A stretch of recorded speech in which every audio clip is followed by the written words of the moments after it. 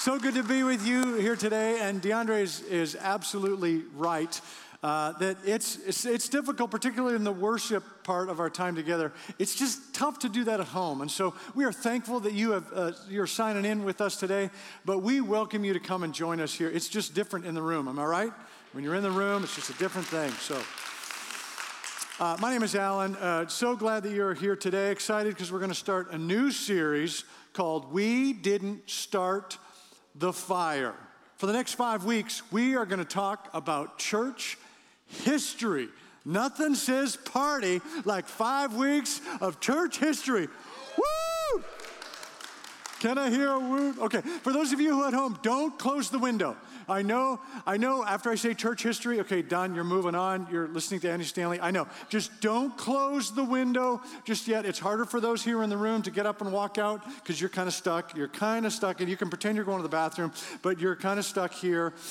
When all 4 of you in the family get up to go to the bathroom, we know what's going on. So, but you at home, you can just give us a chance. Give us a shot 1 week and see if this series kind of connects to anything in life. But we are going to talk about church history. Why would we do that? Why would we waste 5 weeks talking about this? Because this is your story. This is our story. These are our people throughout this 2,000-year journey.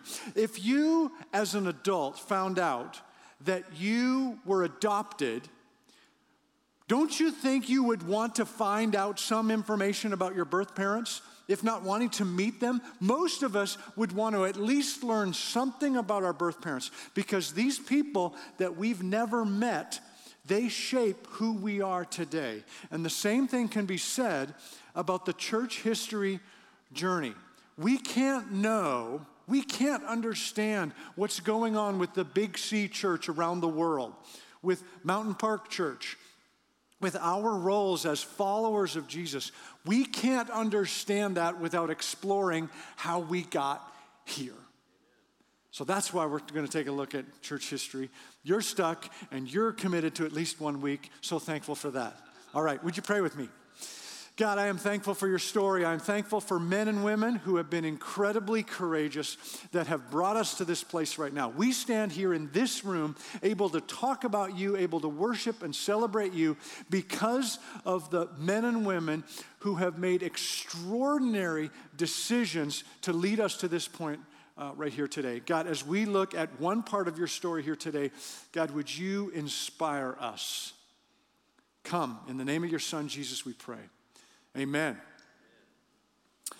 A number of years ago, the reason this series is titled We Didn't Start the Fires, a number of years ago, I was listening to the old Billy Joel song. Remember from the 80s? All right, so he goes through lots of lyrics, lots and lots of boom, boom, boom, boom, boom, boom lyrics, and some of us tried to memorize that. And great song. I was listening to that song a number of years ago, and if you're not familiar with the song, it's actually kind of negative. It's a great song, but what Billy Joel does with it is basically say, it's not our generation's fault. That we're not the ones who started the fire that is the mess of the world that we're in. That things have happened decades and decades prior to us. Things have gone on for many times, prior to us here. And so we're not the ones who started this fire. And so I just thought, what if we just viewed it more as a positive thing? Because, this whole idea of a fire burning is part of the representation of the story of God that Paul, who wrote most of our New Testament, he says to young Timothy, who's a new pastor, he says, Timothy, fan the flame. Fan the flame that is the faith. See, Timothy, you didn't start this revolution of love. You didn't start this. Jesus did, and he passed it on to his disciples. And so our job is not to start the flame. Our job is to keep it burning. We didn't start that fire, but it has been their responsibility to keep the fire burning and for us to continue to keep it burning, to fan the flame that is the message of Jesus. So I thought, so what I did is I rewrote the words to the song, We Didn't Start the Fire, with more of a positive celebration of the events and the people from history. Walking through, there's 5 verses of the song, and essentially this morning we're talking about verse 1, the first part of the story. And so here's the song with rewritten lyrics. Check it out.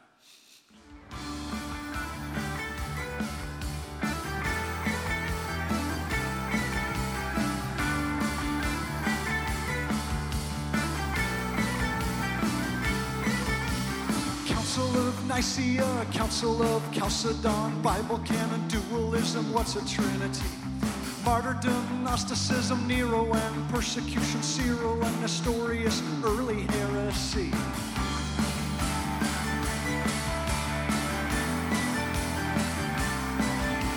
Developing Christology, questioning his deity, Irenaeus, Marcion, rational Tertullian, Roman law, Constantine, confessions of Augustine, Clement of philosophy, the man who lost his origin. Didn't start the fire, it was always burning since the world's been turning. We didn't start the fire, but we didn't light it, we'll never hide it. All right, that's verse 1. So for the next 5 weeks, we're going to look at one verse at a time, walking this thing out. But today, this morning, we're going to take a look at the first 400 years, 0 to 400. Essentially, we're going to take a look at the first few hundred years after the story that we find in the Bible. So we read the Old Testament, then we read the New Testament. And what we're looking at is the first few hundred years after the New Testament story finished. The last book in the New Testament is the book of Revelation. And in that book, there are many references to the beast. Most understand the beast to be a reference to the Roman Empire, the mighty Roman Empire. It was punishable by death if you ever wrote anything negative about the Roman Empire. So John, the writer of the book of Revelation, most likely talked about the prophecy of what was going to happen to the Roman Empire and referred to it as the beast. John wrote that the beast would fall, which is ridiculous because no one at the time thought that the Roman Empire would ever fall. It was so mighty, so grand. The sun never set on the Roman Empire. And so John writes that the Roman Empire, that the beast would fall, but not until many would perish. And that's exactly the story, that these early Christians in the first few hundred years, they were awfully persecuted by the Romans, by the Roman Empire. They continued to be crucified in a manner similar to how Jesus died. The Romans continued to do that with Christians, simply because they were Christians, declaring that they were following Jesus. Christians were burned at the stake, burned alive at night, as living torches in the front yard of Emperor Nero. They would just light up his front yard. Christians burning alive. And then, of course, we have many Christians who were killed by lions as entertainment for the Romans. Thousands of Christians died as a part of this early journey, these first few hundred years. And then in the year 313, the emperor at the time was Constantine. And he realized that these Christians aren't going anywhere. He wasn't going to get rid of them. It's been hundreds of years. We can't stop these men and women. And so he actually orders the Edict of Milan that legalizes Christianity, that allows Christianity to continue. This was a huge thing. And then, are you with me? Then something even more amazing happens. That same emperor, Emperor Constantine, actually decides to be a follower of Jesus. Boom! He just becomes a follower of Jesus. This thing that they have been trying to stop for 300 years, that the emperor actually becomes a follower of this cult. They thought Christianity was a cult because its followers would eat the flesh and drink the blood of their Savior. So this whole Christianity thing was they just wanted it to go away. And now the emperor actually becomes a follower of this journey. So now, for the first time, the followers of Jesus are living in peace. They are no longer running afraid for their lives and meeting in secrecy. Now they're actually living in peace because the Roman Empire has actually embraced the faith, and the emperor himself is a follower of Jesus. So now, for the first time, they have the luxury of sitting around and asking each other, so what is it exactly that we believe anyway? They've been so busy trying to just say, we know Jesus is Lord, and we are just trying to figure out what that looks like. But they didn't have the chance to just sit down. Okay, what exactly is it that we believe? Now, you've got to understand, it was a completely different world for them. They had nothing in terms of what to access to get answers to their questions. They had nothing. They had letters that were being circulated and gospels that were, the gospel writers that had been circulated. They had the writings of the New Testament, but they did not have any answers beyond that. All they had was the New Testament. You and I, we read the New Testament, and when we come upon something that is confusing, we're unsure of, that gives us a little head tilt, I'm not sure what that means.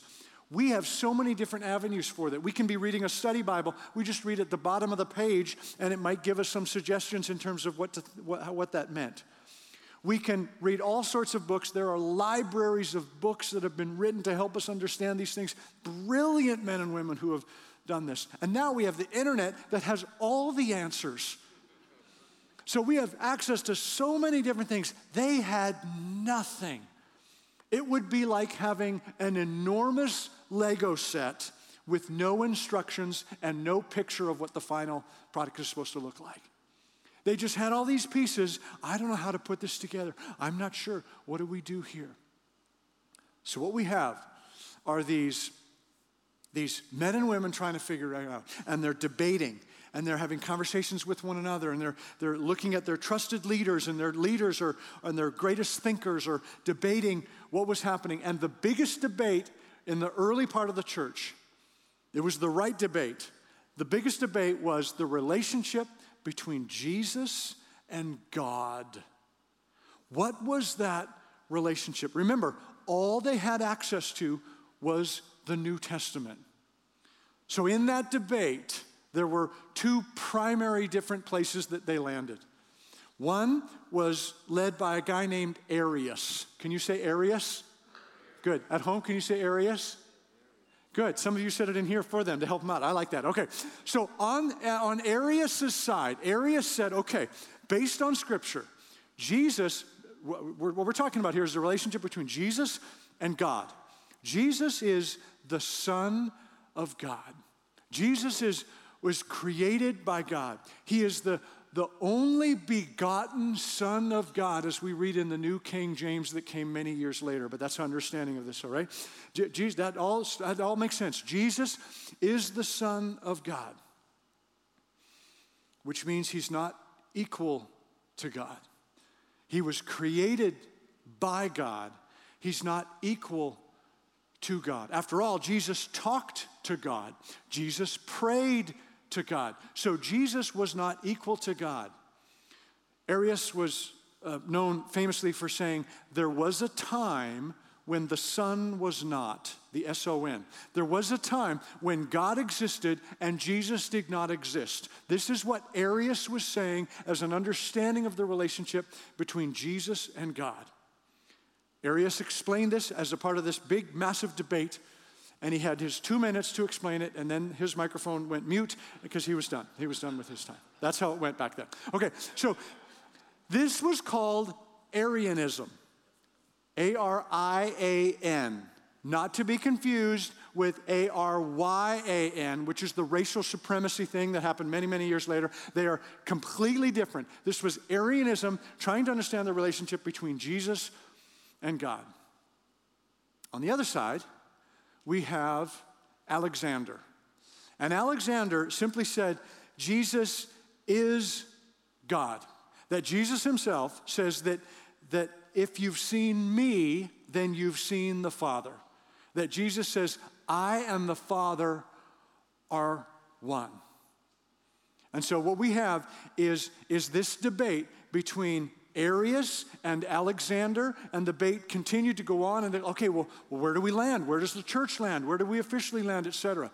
So they decided to set up the Council of Nicaea as a multi-month gathering of the greatest thinkers and leaders in the early Christian church to figure out who was right, to figure out this debate. It's hard to imagine how big of a deal this was for them and what they had to figure out over a few months. It takes us several months to figure out how many services we're going to have at Christmas time. And they had to gather to clarify whether or not Jesus is God. Boom. So they gathered together at the Council of Nicaea, and as a result of their time together and their effort and their just wrestling with these questions, they landed on the first version of the Nicene Creed that many of us would be familiar with. The Nicene Creed is divided up into 3 sections. The first section says this about the Father. We believe in one God, the Father, the Almighty, maker of heaven and earth, of all that is seen and unseen. Then the next section is about the Son. We believe in one Lord, Jesus Christ, the only Son of God, eternally begotten of the Father, God from God, light from light, true God from true God, begotten, not made. This is because of the debate. Of one being with the Father. Through him, all things were made. And I say ... because there's more that the Nicene Creed talks about in terms of more details in terms of who Jesus is. And then in the final section, it's about the Spirit. We believe in the Holy Spirit, the Lord, the giver of life, who proceeds from the Father and the Son. With the Father and the Son, he is worshiped and glorified. He has spoken through the prophets, ... There's more as a part of the end of the Nicene Creed there. If you think that the Declaration of Independence was an amazing piece of writing, which you should, the brilliance and the courage that it took to write the Declaration of Independence as a part of American history and all that was happening and what they came up with is amazing. If you think that was amazing, the Nicene Creed should blow your mind. Because based on what they had to take these pieces, and what they did is they created a document that we still embrace today, 1,700 years later. We still embrace this document as such a helpful way of us understanding our faith. We still read it, we say, I still believe this, I still believe in what the Nicene Creed had balanced out here, broken down into 3 sections, the Father, the Son, and the Spirit. This was the foundation of the concept of the Trinity. That's where there should be dun, dun, dun, right there. There should be sound effects right there. The Trinity. I did not grow up in a Christian home. I grew up right across the street from a lovely little church, and they invited me and my brothers to come over there and kind of learn what we could. But by the time I graduated from high school, I really didn't know much. I didn't know much at all about the relationship between Jesus and God as these folks debated and wrestled with centuries prior. I didn't know much about it. But I did want to believe, and I did want to grow and learn, and so I joined a group on campus called Campus Crusade for Christ in my second year of university. And in some of the first few meetings, I remember being approached by an awkward fellow student named Darcy. And I remember his name because his name tag said D''Arcy. And that just locked in for me, Darcy. His name was Darcy. And so Darcy came up, and he didn't have all that awareness of social space. And so he came right up to me, and he said, "Do you believe Jesus is the Son of God?" I mean, this is great way to welcome a new person, right? And I said, I think so. And he said, "Do you believe in the virgin birth?" He was really getting after me. And I don't know what I did to provoke this, but I said, Bert, that's the Christmas. I think so. And then he said, "Do you believe in the resurrection?" Of whom? Yeah, I think so. And then he said, "Do you believe in the Trinity?" And I said, "Oh, I know this one. Yes, I love all 3 Star Wars movies. Complete, huge fan of the whole deal." And so I knew nothing about the Trinity. I remember Darcy asked me, and I did not have an answer. I didn't know what the Trinity was. Here, 30 years later, it's still a mystery. The Trinity is a word we are not going to find in the Bible. There is not a verse that I can put up on the screen that says this is what the Trinity is. The Trinity is a human attempt to explain the mysterious relationship between God the Father, God the Son, and God the Holy Spirit. And it is not something for us to lay out with this is exactly what it means in every detail. It remains a mystery that God is one in three persons. God, that all three persons are one, yet they are distinctly three. What? I mean, it's like an ant trying to explain the internet. That's who we are as we try to explain what the Trinity is. We can do our best, but we will fall short. The best thing I've seen that I just want to share with you today actually shows up 700 years later. It shows up 1,000 years ago in a diagram that is referred to as the shield of the Trinity.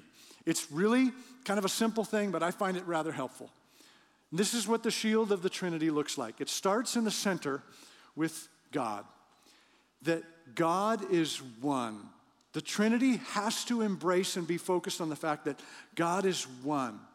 This is the central tenet of the Jewish faith, based on Deuteronomy chapter 6, verse 5. Hear, O Israel, the Lord our God, the Lord is one. This was so important in a world that was worshiping many gods, the pagan gods for this and that, with Greek mythology and all of the gods that were around there. This was the religion that was clarifying that there is one God. And this is central to the Jewish story and central to the Christian story. It does not fade away as we enter into the Trinity. There is one God. Now, as we understand that God, there are three persons.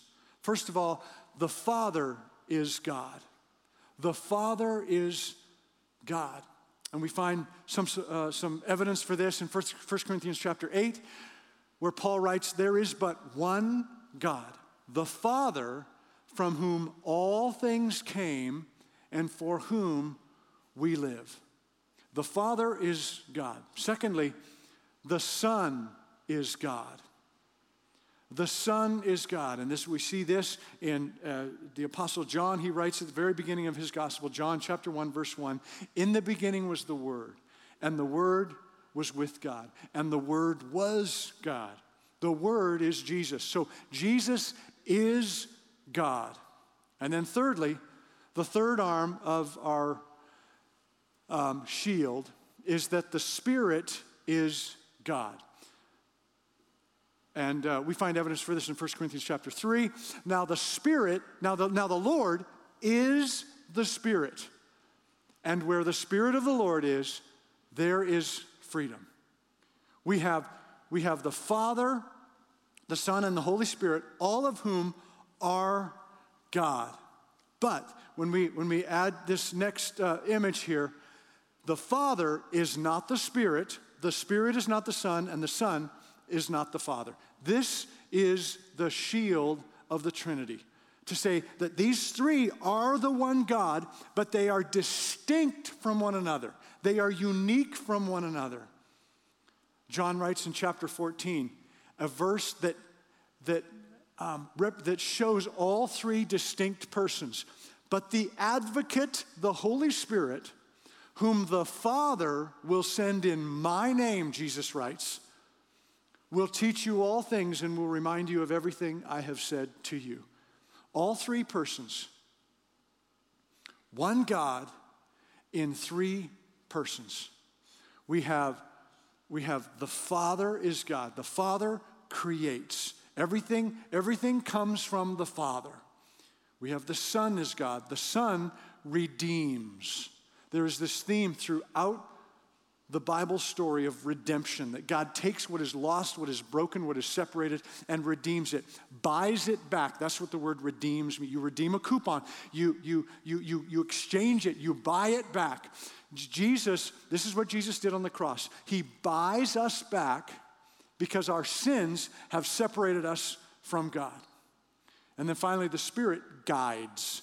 The Father creates, the Son redeems, the Spirit guides. The Spirit is with us, it dwells with us, is with us all the time. One God in three persons. Can't you just hear the ant trying to explain? Okay, there's this thing called electricity. And then trying to move on from that. Can't you just kind of hear this? So what? Why are we talking about this? Why does this huge debate that they had to wrestle through and that they brilliantly landed on the Nicene Creed that led into this concept of the Trinity and all of that, why does this matter? Why is this so important? Why are we waste 5 weeks on this? That for those of you who I lost, when I first mentioned church history, and you're done, just come back to me for just a moment, because here's why this is important. What we believe shapes our actions. So we have to know what we believe. What we believe shapes our actions. What you believe about nutrition shapes what you put into your mouth. What you believe about it. My amazing mother-in-law believed that Jell-O could pass as a salad. And so we had Jell-O as a healthy start to so many meals because she believed that was a healthy thing. What you believe in terms of nutrition, in terms of the coffee that you drink, it shapes, it doesn't determine, you still get to decide, but it shapes how much guilt you have based on the choices you make. What you believe about your boss shapes every word that comes from his or her mouth. What you believe about intentions, etc. What you believe about your spouse shapes how you treat him or her. If you have come to believe that your spouse is a loser, that you could have done better, that will shape how you respond to his or her mistakes. It'll shape your conversations and plans for the future. It just does. What you believe about COVID-19 shapes your actions. It shapes whether or not you wear a mask. It shapes whether or not you come to church. It shapes possibly whom you will vote for this week or who you have already voted for. What we believe shapes our actions. And so these heroes of the faith, 1,700 years ago, they had to break this down to say, we have to know what we believe. They wrestled with their faith. Have you wrestled with your faith? Have you wrestled with these things? Or have you just embraced what others have believed, what others have told you?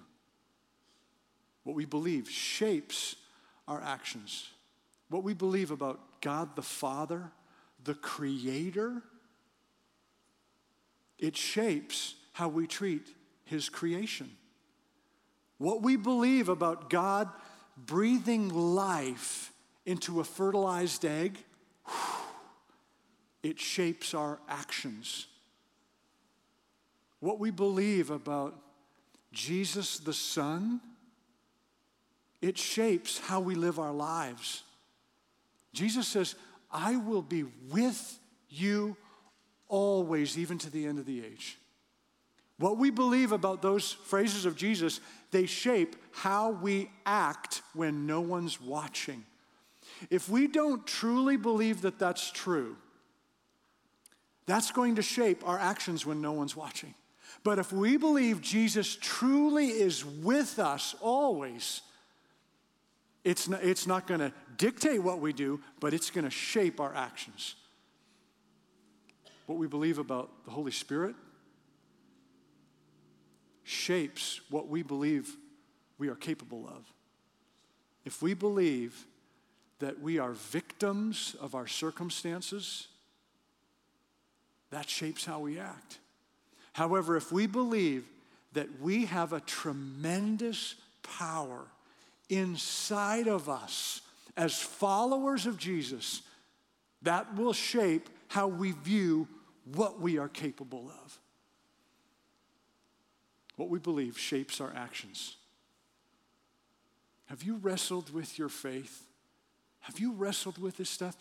A faith that has not been wrestled with is brittle. But a faith that has been wrestled and worked and stretched and struggled and dialogued through, it is so much stronger. And that's the faith that all the more will shape our actions. This is your story. These are your people. Let's be inspired by them. Would you bow your heads with me? Father, I do thank you for the men and women of faith. Just a couple that we looked at here today, and yet there were so many who have been so brave throughout this journey. God, help us to be inspired today. Help us to be inspired over these 5 weeks, that we would revisit our own relationship with you because of what others have done in the past. Lead us, guide us today to see opportunities for us to have our beliefs shape our actions this week, we pray. In the name of your Son, Jesus, amen.